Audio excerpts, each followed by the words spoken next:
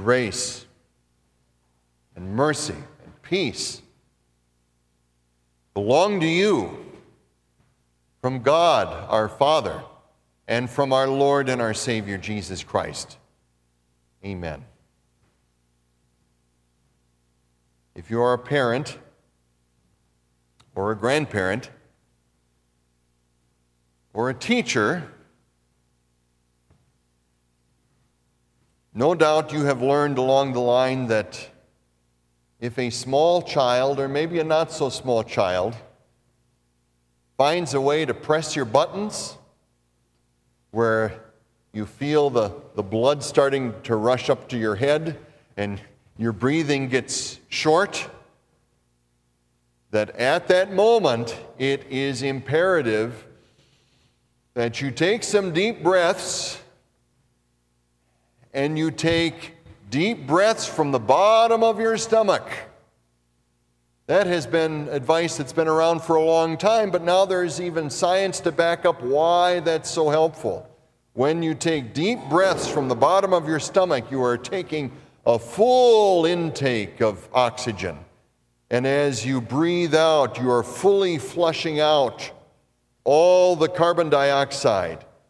And this process slows your heartbeat, it lowers blood pressure, it calms the mind, it even resets your brain waves from going like this to more on an even keel.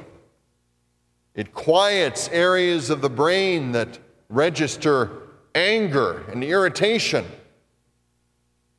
And because all of that is taking place, then you are able to promote and demonstrate patience. Patience.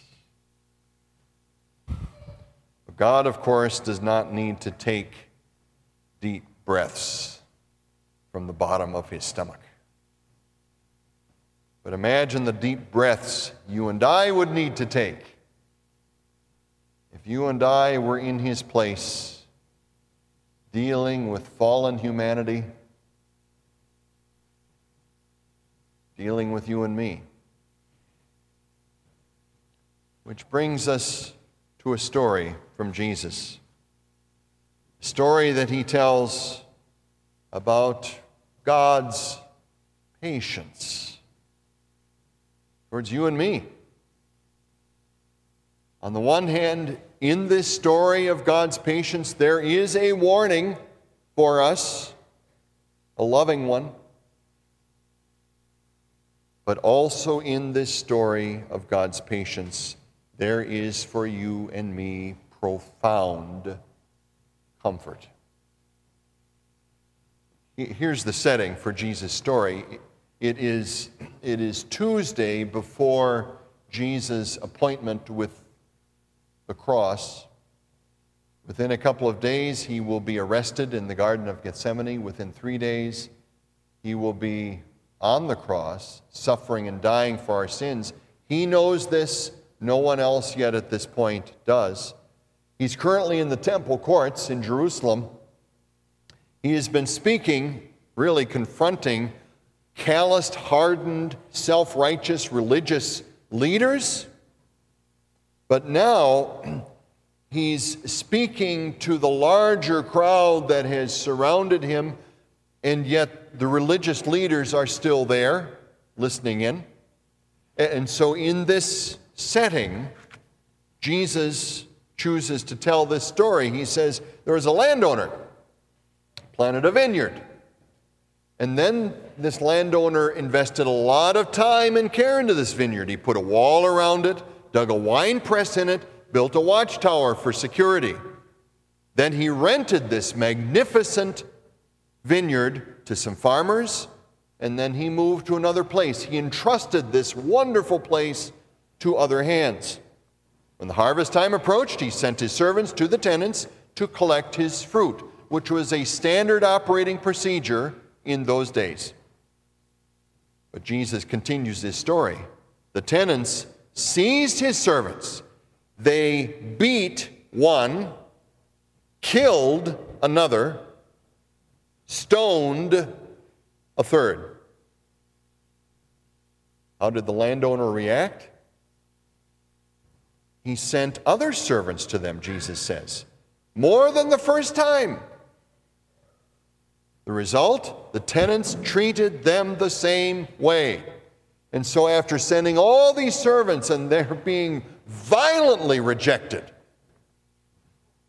last of all, Jesus says the landowner sent his son to them. They will respect my son, he said. But when the tenants saw the son, they said to each other, this is the heir. Come, let's kill him, take his inheritance. So they took him and threw him out of the vineyard and killed him. And so after this landowner had demonstrated patience and more patience, each time each servant met only hardened, violent resistance. And even when he sent his son, they took him outside and they killed him. Once he concludes his story, Jesus then turns to the whole crowd and he asks, therefore, when the owner of the vineyard comes, what will he do with those tenants? Well, the crowd quickly answers, he will bring those wretches to a wretched end, they replied, and he will rent the vineyard to other tenants who will give him his share of the crop at harvest time. And with that, Jesus now starts to make connections with his point of the story. Jesus said to them, have you never read in the Old Testament scriptures? And then he quotes the Old Testament. The stone the builders rejected has become the cornerstone. The Lord has done this, and it is marvelous in our eyes. Therefore, Jesus says, I tell you that the kingdom of God will be taken away from you and given to a people who will produce its fruit. Cornerstone. The stone the builders rejected. The stone rejected by the leaders of God's people is Jesus himself. And Jesus himself will become the cornerstone of something new and marvelous called the New Testament church. But in all of this, he has a warning for all of his listeners. He's telling them that your leaders, and when you follow along with your leaders, that if you are continually rejecting the Lord's calls to repentance, as so often happened throughout the centuries in the Old Testament, when God sent one prophet after another over hundreds and hundreds of years, the result often being sheer rejection of the message. But now Jesus says, the Son is here. The Son is here among you. And his warning is this: if you reject the Son, you are in grave danger of closing the door on God's patience once and for all.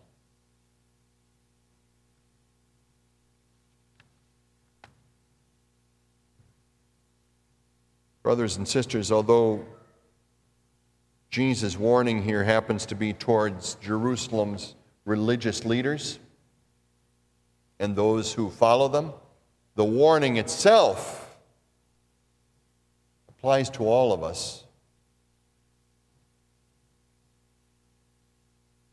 You cannot put repentance on a calendar.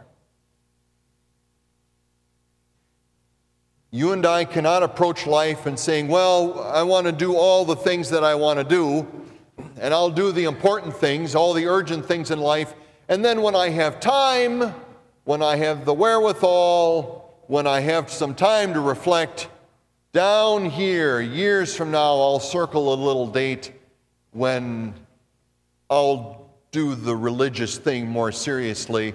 I'll get back in touch with the stuff I learned in Sunday school, and it'll be good. Who is to say that by that time, that faraway date actually arrives. Hardness of heart from months and years of habitually ignoring God. Hardness of heart will have closed and locked the door on God's patience. And if that happens, my soul is lost forever. That is God's warning to you and me in this story. It's a warning of love, but it's a warning nevertheless. But in this story, there is also profound comfort. For if your fear is speaking to you, if Satan is whispering to you, if your fear is saying, it's been too long, there have been too many sins, too many failures, too many squandered opportunities, too many wasted years, too much distance in how far I have drifted away from my God. If that fear is speaking, remember the patience of the Lord your God. To my right, to your left, up on that wall, is a marvelous picture. Jesus knocking on the door. That is directly from the book of Revelation. Many times, many people assume that that picture depicts Jesus knocking on the door of an unbeliever. Not the case. When you look at the context from that passage in Revelation, he's not knocking on the door of an unbeliever. He's knocking on your door and mine. Behold, I stand at the door and knock, Jesus says. Come to repentance. Let the door be opened. Be cleansed. Be refreshed in the forgiveness I have purchased for you at Calvary's cross.